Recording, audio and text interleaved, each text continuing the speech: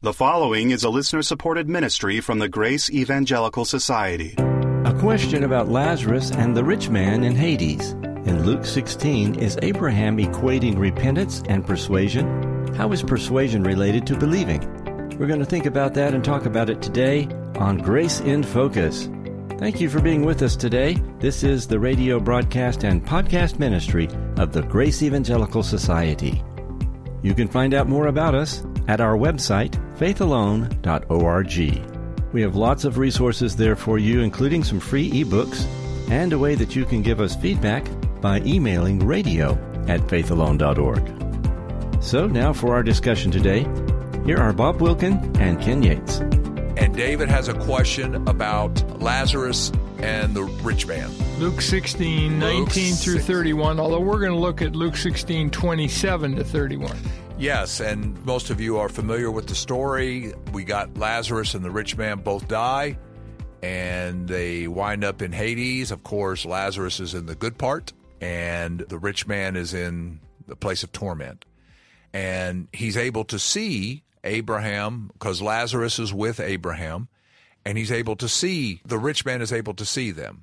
And he asks in verse 27 if Abraham would send Lazarus to his father's house to tell his family about this place. He doesn't want them to come there. Kind of bizarre that he thinks Abraham has the ability to do this. Yes, this guy is not very theologically astute. Maybe we could give him a little bit of grace and say he wants Lazarus to go back as a ghost or something, like maybe his spirit or something like that. But he says, I have 5 brothers, and if Lazarus would go there, then he would keep them from coming, perhaps, to this place of torment. In verse 29, Abraham says, they have Moses and the prophets, which is, they have the Word of God. This was the Bible at their time. New Testament hadn't been written yet. They have Moses and the prophets. Let your brothers hear them. Yeah. They have everything they need to know in the Word of God. That's sufficient. Okay, and here's where the question from David comes up. And the rich man said, no, Father Abraham, that's not sufficient. But if one goes to them from the dead, they will repent. Yeah, he doesn't say believe. That's right. They will repent. And then it's interesting what Abraham says to him. But Abraham said to him, the rich man, if they do not hear Moses and the prophets, there's the word again, neither will they be persuaded. The one rise from the dead. And here's David's question.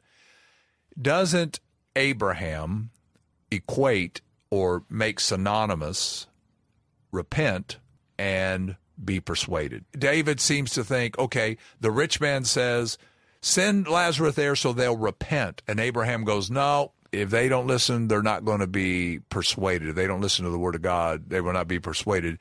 David says, couldn't someone say that he's just using a different word and meaning the same thing? Right, and my answer would be hypothetically that's possible, but in reality it's pretty clear that he's correcting the poor theology of the rich man. The rich man speaks of repentance. He doesn't speak of persuasion. He doesn't speak to listening. He doesn't talk about believing.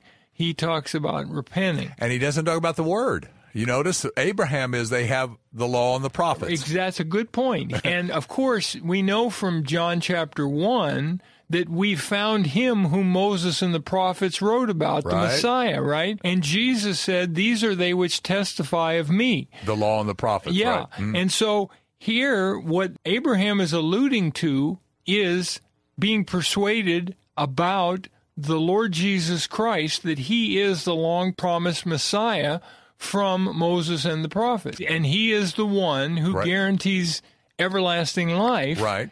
And the reason I'm on this part of Hades and you're on the other part is because I believe in him for everlasting life. Remember, Jesus said, John 8:56, Abraham rejoiced to see my day. Mm-hmm.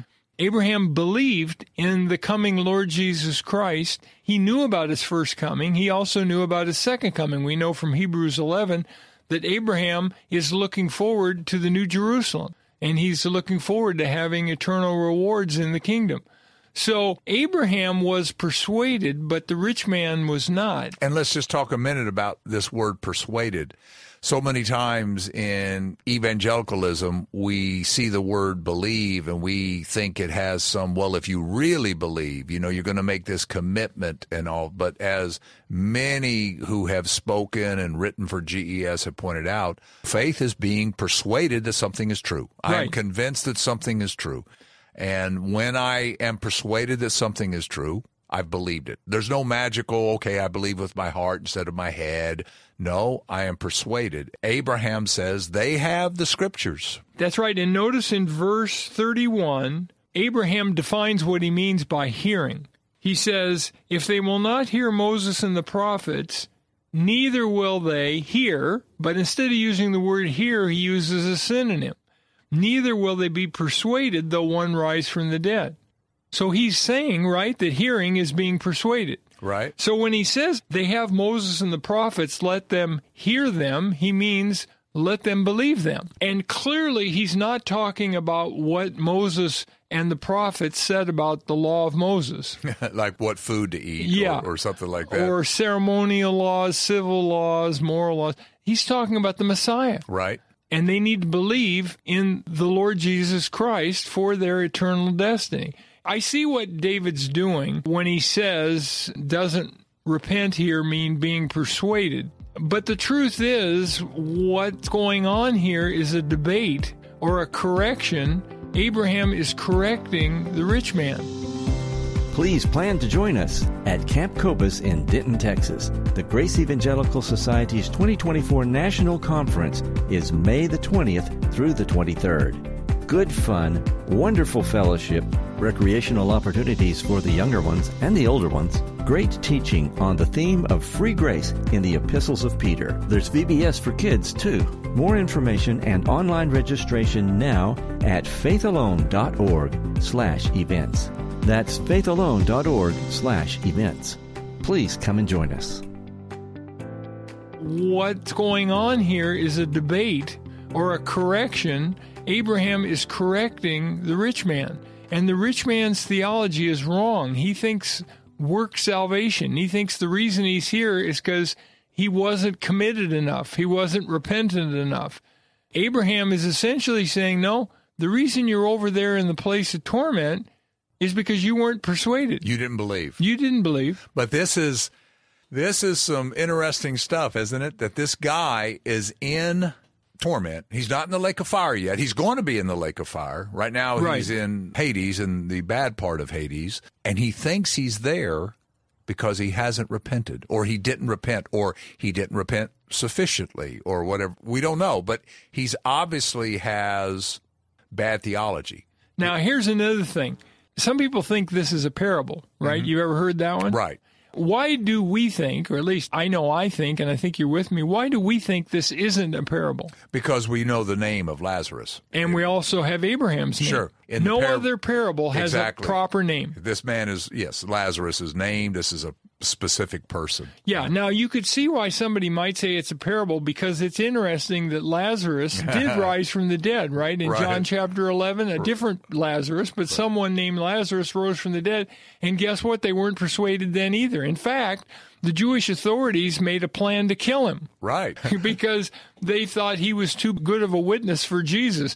So you could see how people might think it's a parable, but I think what this is an interesting mix with this name, that the person really was called Lazarus, and yet there really was someone named Lazarus who rose from the dead. So both are true, but I believe this is a real account with real people, and this does give us a glimpse to what Hades is like. In fact, this is about it, other than Isaiah 14, and I think it's Ezekiel 28, have a little picture of Hades or Sheol. Well, what's interesting about this is the bad theology there, and it just raises some questions for me. Like, how long will they have the bad theology, both in Hades, like the people in Hades now? An unbeliever dies, their soul goes to Hades. If he's like the rich man here, he may be, in the rich man's case, he is confused about why he's there. He thinks he's there because he wasn't good enough. And so he says, go sell my brothers to clean up their lives so they don't come here like I am here. And so we see that people in Hades have horrible theology. Yeah, that's a good point. And keep in mind, people coming from a lordship salvation perspective or an Arminian lordship salvation perspective, they think you're not going to know your eternal destiny until you're at the great white throne judgment. Or an atheist who's in Hades. But I mean, I think there's going to be a lot of people in Hades who are in the place of torment who think they're going to get into the kingdom. Well, isn't it interesting, Bob, that in Matthew 7, what do they say at the great white throne judgment? Hey, wait a second. Didn't we do all this? Didn't we? And yet they've been evidently in Hades for hundreds or thousands of years. Right. And so if you're a Catholic and you believe in purgatory, well, if you wake up in Hades, you don't think you're in hell, you think you're in purgatory. Right. A lot of people have false theology, but in answer to your question or your implied question, I think eventually this rich man is going to get it, and he's going to be persuaded that if he had believed in Jesus for his eternal destiny while he was alive, he wouldn't be here. I think everybody in the lake of fire is going to believe. But they won't be born again because Jesus said, John 11:26, he who lives and believes in me shall never die. Right. Why put in the word lives? Well, because you have to believe in him while you're alive in order to have everlasting life. Yeah, I see your point. It just makes me wonder, in Matthew 7, as they go off, do they get it there? Or in Revelation 20, when the book of life is open. Maybe it takes a few thousand years, but look at it this way. Don't we know people who are well-versed in the theology of Zane Hodges and free grace, focused free grace theology, and yet they reject it? Right. And these people are strong lordship salvation. And some of these people never believed in the past. Some did, but some didn't. Well, let's say that person dies and goes to And they Hades. never believed. I mean, they end up at the great white throne judgment, and they end up being cast into the lake of fire. Won't they tell people there, well, the reason we're here is because we didn't believe in the free gift of eternal life? Those free grace people were right. Or will they say, I wasn't of the elect? Yeah, maybe. You just wonder. I think they'll be, I guess we were deceived about some of those things. Yeah. We had a man-made theology, whether it was Calvinism, Arminianism, work salvation, lordship, whatever it was. But I think eventually people are going to get it. But if a person believes after they die, it doesn't give them eternal life, and they don't even believe that they themselves have eternal life. All they believe is they would have if they had believed while they were alive. Yeah, it's just interesting to see this. In Luke 16, we see that at least now in Hades, there's some horrible theology going on there. There it is. Thank you for the question, Dave, and remember, keep grace in focus. Be our guest and subscribe to our 48-page magazine, 6 issues per year, also called Grace in Focus, by emailing your name and snail mail address to ges@faithalone.org. That's faithalone.org. On this program, we keep our requests for financial partners to a minimum. But if you are interested in becoming a financial partner with Grace in Focus, you can find out how to do that at faithalone.org. And on our next episode, did Jesus ever ask unbelievers to follow him? Hope you'll join us. Until then, let's keep grace in focus. The proceeding has been a listener-supported ministry from the Grace Evangelical Society.